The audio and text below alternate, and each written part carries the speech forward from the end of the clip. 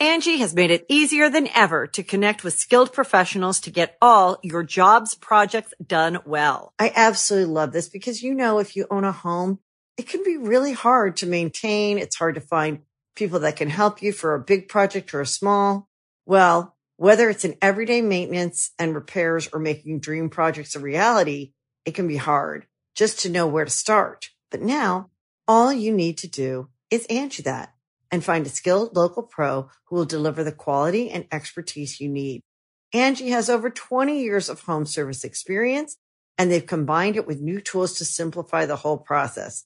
Bring them your project online or with the Angie app, answer a few questions, and Angie can handle the rest from start to finish.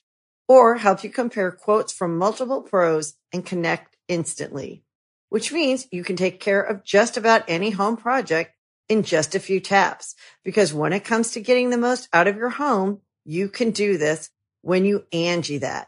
Download the free Angie mobile app today or visit Angie.com. That's ANGI.com. Hey Weirdos, it's Rachel. Just a heads up that the episode you're about to hear will sound a little different because it's the first half of our Halloween live show, which we held at Caveat in New York City on Halloween, obviously. It was great. It was sold out as usual, so we will definitely be doing another live show event very soon, maybe even with space for more weirdos or in a place other than New York City. If you'd like us to come tour near you and you have ideas about where we should do it, please let us know. In fact, if you'd like to help make a live show outside of New York City happen sooner, you can do your part by filling out a user survey that we're going to be posting a link to in the show notes and at popsci.com/weird. It'll just help us figure out where there's interest, more details about where our listenership is and what they might be excited about seeing us do. So yeah, please take that survey. It'll only take a few minutes. It'll really, really help us out. As for the live show, you may notice that we reference visual presentations. We do a lot of odd Photoshop mashups for the show. If you really wanted to see them, you should have come, but we will post some of them on popsci.com/weird. You'll also hear reference to a drinking game because there was one. We'll post those rules on popsci.com/weird as well, and you are welcome to play along as long as you are of legal age in the country you are currently in and you are not operating a moving vehicle. And of course, the sound quality will be a little different because we were in a live performance space, Caveat, in New York City. Check it out. They're pretty great. Okay, that should be everything you need to know to enjoy part one of our super spooky live show. So let's get to it. At Popular Science, we report and write dozens of science and tech articles every week. And while most of the stuff we come across ends up in our articles, some of the other weird facts we find just stay around the office. So we figured, why not share those with you? Welcome to The Weirdest Thing I Learned This Week, a podcast from the editors of Popular Science. I'm Rachel Feldman. I'm Eleanor Cummins. And I'm Jess Bodie. Amazing. Thank you for joining me today, ladies. And thank you, everyone at Caveat. Woo! So we are here for, I believe, our fourth live show, and it is a special, extra spooky one for Halloween. For those of you who don't know, on The Weirdest Thing I Learned This Week, we start by offering up a little tease about some kind of fact or story that we came across in the course of reading, writing, reporting, putting together a PowerPoint, and doing a lot of Photoshop manipulations, and decide which one we just absolutely have to hear more about first. Then once we've all had time to spin our little science yarns, we reconvene and decide what the weirdest thing we learned this week actually was. Eleanor, why don't you start with your tease? Sure. I would like to talk about how Madame Tussauds wax figures began as a macabre royalist hobby. Wonderful. Thank you. Spooky. Yes. Topical and seasonally appropriate. Jess. Sure.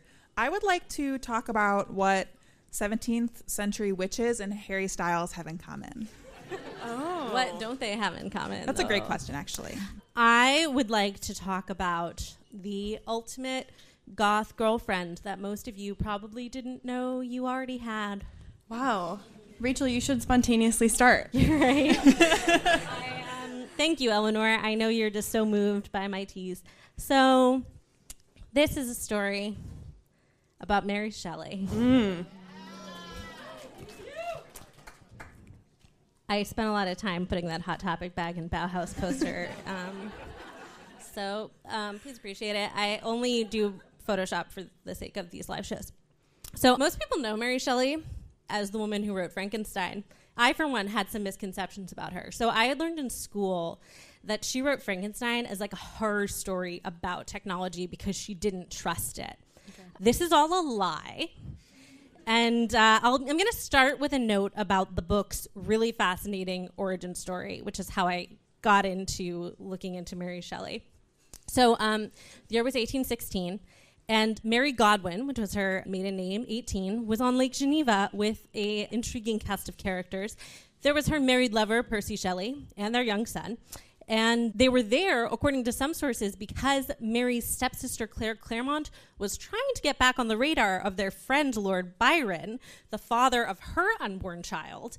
And then also there was Byron's personal physician, John Polidori, who is not on this slide because I didn't realize until after making it that he was both important and also super hot. So I am sorry to this man, John Polidori, who is not on this slide. 1816 was known as the year without a summer. We've talked about this on the podcast a couple times before. So the eruption of Mount Tambaro in Indonesia spewed clouds of volcanic ash into the atmosphere. So it made weather unusually cold and gloomy, even thousands of miles away. And 1816, people thousands of miles away did not know why this was happening. So our young lovers were supposed to be like in a summer vacation spot and did not know why it was such a cold and gloomy July. This is like the equivalent of when you get on a cruise ship and it gets stuck in the middle of the ocean. Yes. Everything goes wrong. And Lord Byron's there eating only potatoes in vinegar, which we covered in an early episode. And also it must have been very awkward because he was not into Claire Claremont, who was pregnant with his unborn child. So like I think there was a lot going on at this lake house. So they coped by having a lot of like weird philosophical discussions, and then Byron was reading a lot of German horror at the time, and he decided that everybody should come up with a scary story. Polidori, who again, I'm sorry, beautiful man, just not on this slide. You can pretend that he's Cardi B. That's close. And so he wrote a short story that would actually help inspire Dracula decades later. But Mary, meanwhile, had been having dreams about mad scientists. And so she ran with that and basically invented science fiction as we know it. Record scratch. Yep, that's me. You're probably wondering how I got in this situation. Mary was not just any 18-year-old girl. And it's not surprising that she found herself in a goth cabin on a lake in Switzerland. Goals. Inventing science fiction as the Western canon knows it. So we're going to talk about what made her special. Okay. So this is a tombstone that will be important in a second. This tombstone is her mother in more ways than one. Okay. So due to physician error and general uncleanliness, Mary's mother died just a few days or hours after her birth. Her mother was Mary Wollstonecraft Godwin, who was a noted feminist and writer. And her father was a philosopher who basically mainstreamed anarchism by arguing that the government was a corrupting force but would be rendered increasingly unnecessary and powerless by the spread of knowledge. Hail, hail. Yeah, and he looked forward to a day when intelligence would basically make illness and maybe even death obsolete. So, like, all of this makes sense. And Godwin said in a few of his writings that he, felt the spirits of the dead around him in a very natural philosophy sense. And he said once, I would have the dead around my path and around my bed and not allow myself to hold a more frequent intercourse with the living than with the good departed. As a result, Mary spent a lot of time hanging out at the cemetery with her father and her mother, this tombstone. And she may have even lost her virginity there. More on that in a bit. According to some scholars, she studied her parents' writings like a scholarly detective seeking clues to the significance of some cryptic text. So basically, Mary's father remarried to a neighbor who she found stupid and insufferable. And she was essentially raised by books and this tombstone. Meanwhile, she's reading all of these reviews of her mother's work, calling her a philosophical wanton, a monster, saying she wrote scriptures archly framed for propagating whores. So Mary Shelley was like, that's me. And then she met Percy. Percy Shelley was 21 when they met. She was 16. He was married and had a child, but they took long romantic walks in the cemetery, which is not surprising. Eleanor, I believe you wrote about this once, how... I did. Yeah. People love to hang out in cemeteries because where else were you going to go? There were no parks. That basically was a concept that had not been invented for Victorians. So set up your picnic on grave of choice. Yeah. So I've seen the story about her losing her virginity on her mother's grave shared before, and I feel like sometimes the subtext is like, F you, Mom, I am a grown lady who's gonna have sex with this married man. But in reality, it was more like, let's seance and chill in my happy place in the cemetery. And that was their love story. They ended up going to France and traveling around with her stepsister Claire, which many scholars said was mysterious, but we now know is because Claire was probably also having sex with Percy, which was not mysterious at all. Yeah. And they only married in 1816 after Shelley's first wife committed suicide. Their family was extremely messed up. And for what it's worth, Claire Claremont's memoirs, which were only discovered by a researcher named Daisy Hay just a few years ago, she said that under the influence of the doctrine and belief of free love, she saw the two first poets of England, by which she meant Percy and Lord Byron, become monsters. And this is what happens when poly people can't share Google calendars with each other, is my takeaway. But yeah, so the family was pretty dysfunctional, and then Percy died in a boating accident in 1822, which happens to be the same year that Mary finally released an edition of Frankenstein with her name on it. For the first few years, it was anonymous, and the introduction was written by Percy, so many people assumed it was his work. Boo. Yeah, exactly. No, yeah, he was useless. That's him burning. Dump him. So he died in a boating accident and was burned on a beach because they couldn't take his body home. I think they were in Italy at the time, and it was just they couldn't drag him home with them. So he was surrounded by Lord Byron and all these other literary soft boys, and they brought home what they assumed was his heart. This is controversial. Some people say that maybe it really was his heart and it didn't burn because he had tuberculosis when he was younger and it could have calcified his heart to an extent that it wouldn't have burned. It's possible it was just a random lump of something. But what's important is that Mary Shelley thought it was the heart of her late husband, and she kept it until she died. Also, one of his friends, pictured here, fought her for it, told her he deserved it more because his love for Percy was worth more than hers was. Whoa. But she won that. I think he got the skull instead. So that's a plot line even the Kardashians haven't explored. And she actually, when she died, the heart was in her possessions and it was wrapped in the last poem he ever wrote.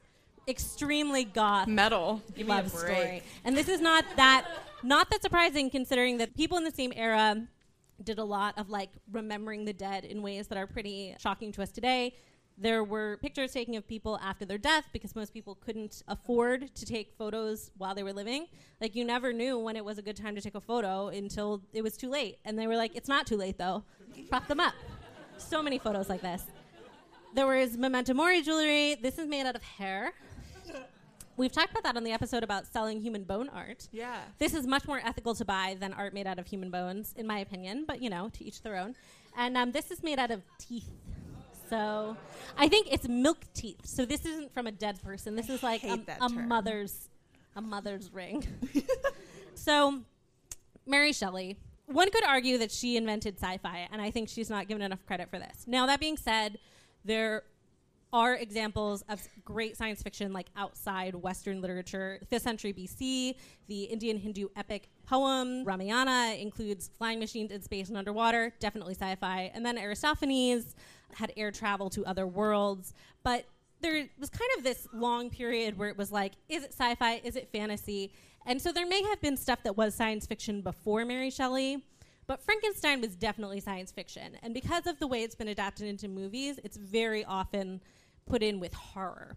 But in Frankenstein, the scientist is obsessed with alchemy and natural philosophy, but then rejects it because he hears about galvanization experiments, which were real at the time, and this is what inspired the book, that basically people were using electricity to make dead muscles twitch. And Mary Shelley was what if you could do that with a whole body? And it wasn't about science being scary the way I personally was always taught in school. It was about how scientific endeavor taken away from moral education and ethics could lead to disaster, which is what science fiction and speculative fiction is all about. And then I read this really, just to wrap up, to give us some parting thoughts on Mary Shelley, I read this really interesting feminist paper from the 1970s by this researcher, Gilbert, who pointed out that the monster is a cobbled-together creature without true parentage, is a second-class, soulless citizen that doesn't fit in, and that Mary was pregnant, confined, or nursing from the time she went off with Percy when she was 16 until the time she wrote Frankenstein. The first 3 of her children died before or sooner after birth, and her mother had died in childbirth. So it was a horror story about creation and about birth. It wasn't a story about the horrors of science. And I think that's really amazing. And hail, hail. Hail, hail. Yeah, that's it. Next, I don't know who could possibly be next. Can you say we're going to take a break? Oh, you're right. We are going to take a quick break. And there's going to be some music.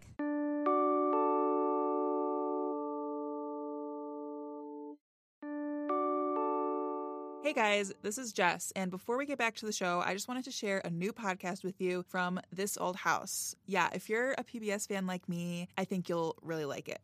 So it's called Clear Story, and it sheds light on the surprising stories behind our homes. Host Kevin O'Connor digs into the systems, structures, and materials in our homes from unexpected angles, like why is the window the ultimate machine? And what can Las Vegas teach us about lowering our water bills? And a topic near and dear to my heart, how did the Great Chicago Fire change the way we frame houses today? There's also plenty of just practical stuff like how do you build the perfect roof? You'll hear all of this from the This Old House experts, as well as industry leaders, historians, and builders. You can find Clear Story in Apple Podcasts or wherever you listen, and you can learn more at thisoldhouse.com/clearstory. And now we're back. That was incredible. Okay, it's me. So, as I said earlier, I would really like to talk about Madame Tussaud, who I recently learned was a real person, not just a brand. Unlike me. Yes. So this is her. Her name was Anna Maria Groscholtz. She went by Marie. And she was born in France in 1760, but her father died before she was born, and so her mom was raising her on her own, and they kind of go back and forth. They're traveling around, and then her mom gets a job as a housekeeper for a doctor named Philippe Curtius, and this is where Marie's story really begins. So Curtius, he was like a town physician, so whatever that entailed, like leeches, I don't know. But he had a side hustle in wax modeling, as we all do. And he started a wax portraiture firm in Paris, and he quickly got really famous. People really wanted him to make these sort of 3-dimensional portraits of famous people, the Kardashians of their era. And so he took a cast of King Louis XV's mistress, Madame du Barry, and it was just this big deal that he would make these sort of commemorative pieces. And so he decided to teach Marie, who called him uncle, what he knew of the craft. And she actually really became very, very good at it and very fast. So in 1777, when she's only 17 years old, she makes her first wax cast of the writer Voltaire, who ended up dying the following year. She was called in because he was sick, and they were like, "We love him so much. Please make a copy of his face while he breathes out of straws." So I know you're not feeling well. Yeah, just can I shove these reeds up your face? Exactly, that was her process. And so then from there, she went on to make casts of the French politician Jean-Jacques Robespierre. She also did one of Benjamin Franklin, founding father and friend of the show. We're always deeply respectful of founding fathers. We on the thing I learned this week. Would never speak ill on all of the terrible things they did. And so in her memoirs, which are very detailed and on Google Books, highly recommend perusing, she says that she got really close with the royal family, and as historians note, there is no real evidence of this, but she says it was true, so we'll go with it, because she was apparently teaching votive design to the sister of King Louis XVI, or as I like to call him, Marie Antoinette's husband. And she spent a lot of time at the courts, in Versailles, hanging out, making art, seemed to have a lot of fun, ate a lot of cake, and you know where I'm going with this, the French Revolution happens. So you probably heard of it, but in the spring of 1789, things change for dear Marie and for the entire nation of France, because they're tearing things down, they're starting over, the Ancien regime is over, it's canceled, And in July, dear Uncle Courteous, he makes wax figures of the heads of Jacques Necker and the Duc d'Orleans to parade around. And this is days before the storming of Bastille. And so it's a very charged time. And it kind of makes them look like royalist sympathizers, which is like not a popular way to be at this time. And so Courteous, Marie, and a bunch of other people who are accused of similar crimes, including Napoleon Bonaparte's wife, Josephine, are all rounded up and they're taken to jail, presumably by everyone's favorite revolutionary, Marius himself. This is where I like to believe that Les Miserables and Madame Tussaud intersect. We have no evidence. And so they're thrown in jail, and apparently Marie's head, they went so far as to like shave her head down to prepare her for her own beheading. So things were getting serious. Traumatic. Yeah. Definitely. She was having a hard time there. She was staring down the guillotine, but she was spared under like weird circumstances where it seems like dear Uncle Courteous had kind of like business connections who got him out. So like a little bit of intrigue there. But anyway, she gets out and she's like looking around and she's like, damn, there is an incredible market opportunity for my skills because everyone's heads are rolling and I know how to make copies of heads. So that's Supply right. Demand, baby. This is her impression of Marie Antoinette shortly after our Converse-wearing queen was beheaded. Oh my God. And this was just one of the masks that she made at this time in this very charged moment. She also did Marie's husband, Louis XVI, and the political theorist Marat, who was like assassinated in his bathtub. She took his death mask as well. And so she became very well known for this, and obviously like in a very weird and peculiar way has like, you know, preserved an important part of history. Like, we have to give credit where credit is due.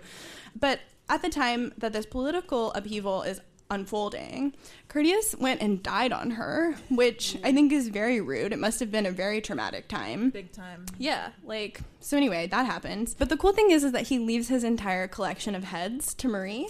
Cute. Yeah, which is so sweet. I love that for her. Yeah. Absolutely. So that's 1794. Marie Antoinette, for reference, dies in 1793. And then for some reason, this like I find weird. After like living a very long life as a spooky single lady, she marries a civil engineer named Francois Tussaud in 1795. Ah. Yeah. And we don't like know much about him. And frankly, we do not need to. Because seriously, this man did little else than give her 2 kids and her flashy last name. So thank you for that and nothing else, Francois Tussaud. They didn't seem very happy. They started living apart very quickly. And it's only now that like her story starts to converge with the Madame Tussauds we all know. So in 1805, Tussaud took her son Joseph and also all of the wax heads that she'd inherited or made. And I just like, they go to England, and I just like to imagine them on a boat, and little Joseph, he's like 6 or something, and he's in steerage, and he's just surrounded by all these heads his mom carries around with her all the time. And they're on their way to the British Isles. And so because of the Napoleonic War, they were just going to be there for a while and like tour with their heads. And because of the war, they can't go back. They're like trapped in the British Isles. And so Marie decides that she might as well make the most of it. And they spend the next 30 years touring with these heads. And at some point, her other kid, who had been left behind in France, like comes over after things have died down. And he actually like takes up the business, which was run by the family until the 1960s. Really? Yeah. Wild. So they're touring around with all these heads. And it's only in 1835, when she's 75 years old, that Marie opens up her first permanent exhibition, which is what you can now see today at the Madame Tussauds Wax Museum in London. Make this house of horrors a home. Yes, basically. Exactly. Yeah. I'm sure that's on a cross stitch somewhere. And so now, obviously, her empire is worth hundreds of millions of dollars. She's a super big deal. And what's kind of interesting is that, like, obviously we have so many new technologies, and you can do, like, 3D printing and blah, blah, blah. But, like, there's still, like, wax figures are still very much, like, intensive, handmade sort of processes. And, like, the sort of basic components of what she did are really similar. So today, people are alive, usually, when Madame Tussaud does this, and they have consented to their image being used. So they take more than 200 measurements of a celebrity's body, and then they make sort of like a hard model and then create a cast around that and then fill that with the wax. And then they just like pop the body out and then like assemble all the various parts. Apparently your head has to be, wait for it, detached from your body so that they can put it on at the very end and move it and change it as needed.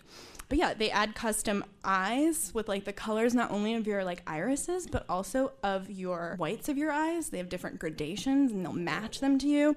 And then they do this thing too I saw on the internet where they like will take little strips of fabric and like paint them on like they're the red like parts of your eyes.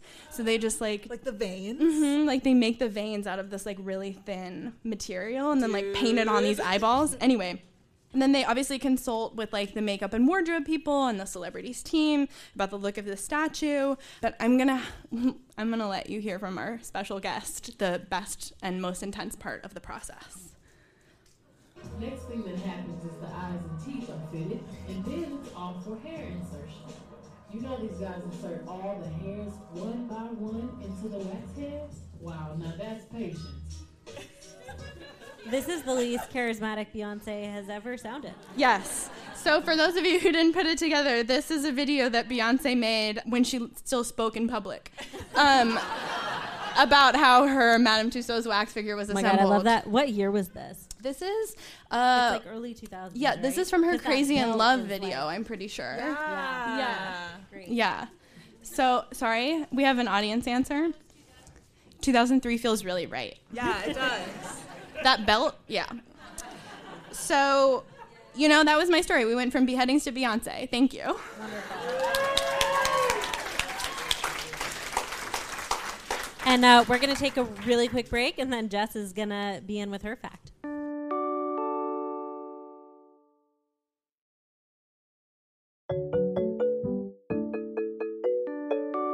And we're back. We're back. Thank y'all so much, Jess. Yeah. Okay, Please tell so us your story. Where it all began. So a few months ago, I came across a fact that I knew was just like the fact for this live show. And so I called dibs, like in the podcast studio you were like, and publicly. Pardon me, Here's record. Rachel.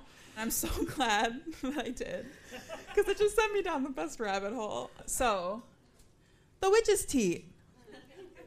What is it? The witch's teat is a thing that people just talked about a lot in the 17th century during the Salem witch trials, and just like, you know, this was the peak of witch culture in general. You know, it was not a great time for people. So during this time, people were terrified of witches in their midst and of people, mostly women, doing the devil's work. And like a lot of people genuinely were really scared, like just because of the way things were back then. But a lot of other people used the hysteria and the paranoia of witch season to get rid of people that they didn't like, or maybe like attain some power or make a lot of money. And those people called themselves witch finders, not witch hunters, which sounds way better. Witch Sounds finders. like a bad dating app. Yes, 100%.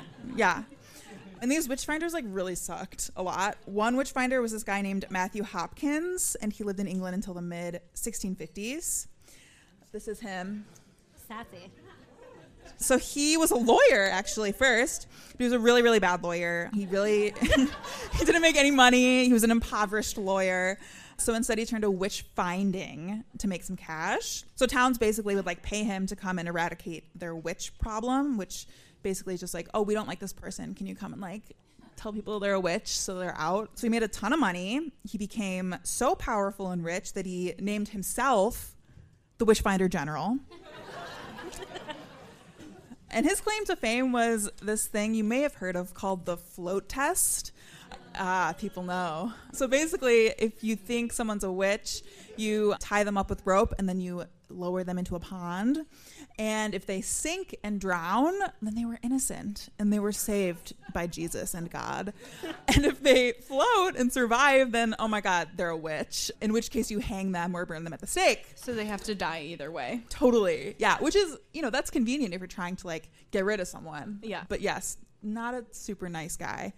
But another one of his favorite things was looking for witches' marks. One such thing is a witch's teat. So back to the witch's teat, yes.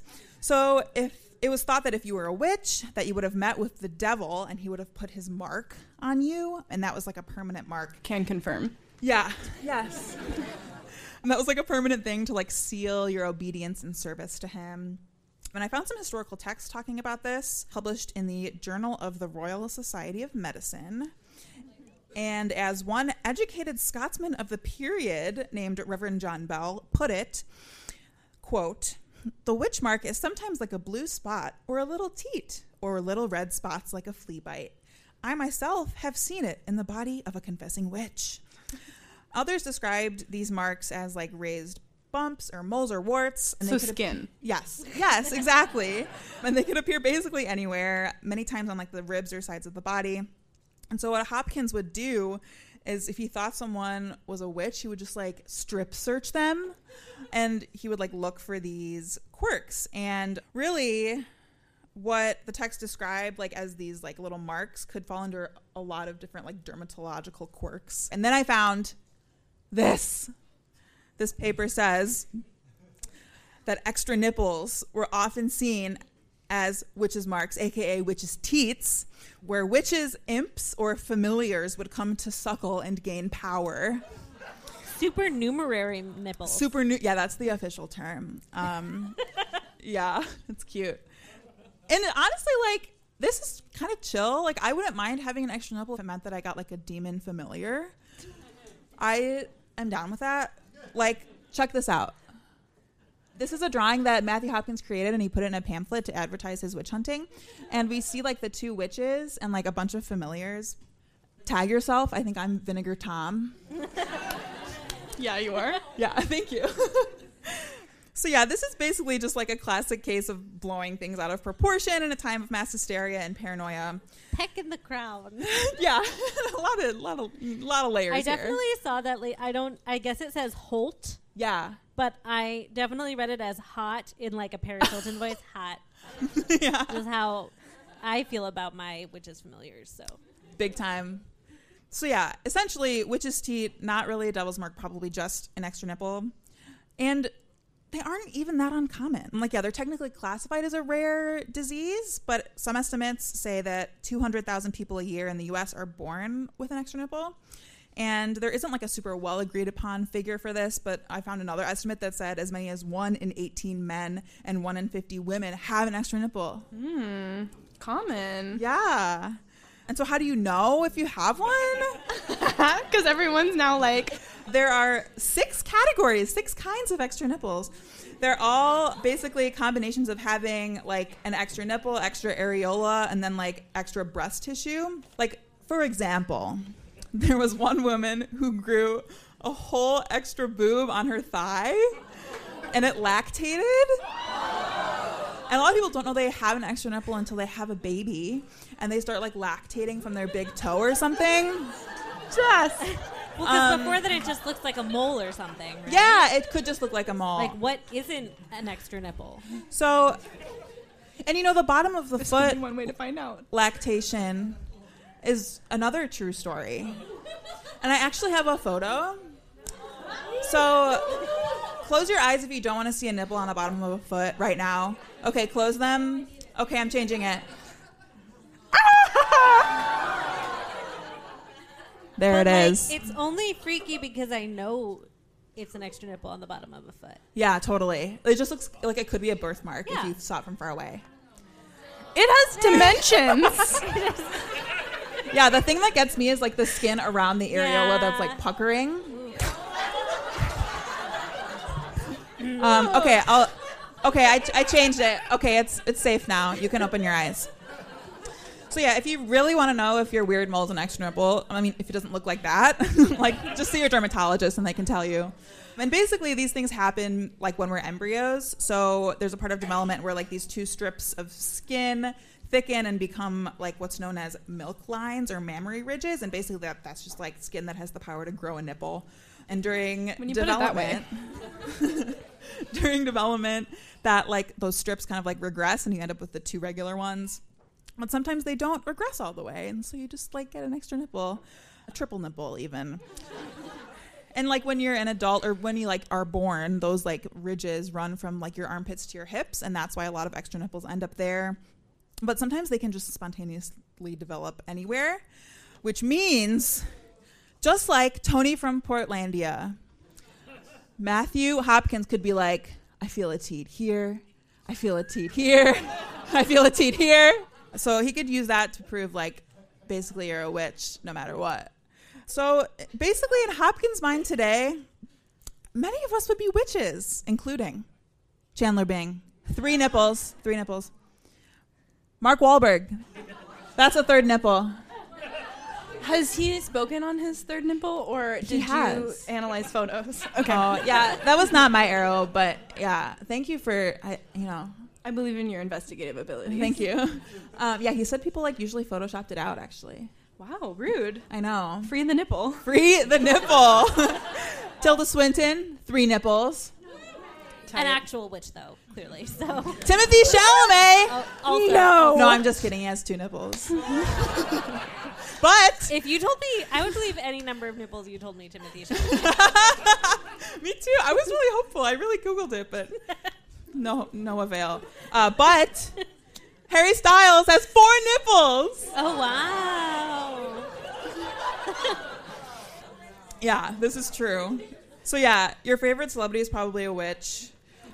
And I was thinking like what kind of demon familiar would Harry have? And also would he get 2, like 1 for each teat? That seems only fair. I agree. So yeah, we may never know. That's all I have.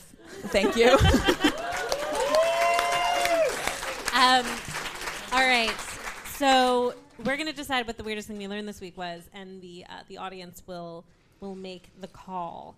So please cheer for your vote, and cheer loud, because if we have a tie, I have no recourse. So, was the weirdest thing we learned this week that Mary Shelley is my goth girlfriend? No, I know. It's fine. It's fine. You know, she's underappreciated. Whatever. I'm just doing the Lord's work.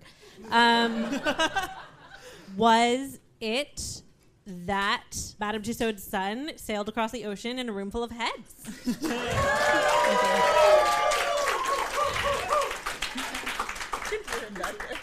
Or was it the number of nipples that Timothy Chalamet and everyone else has?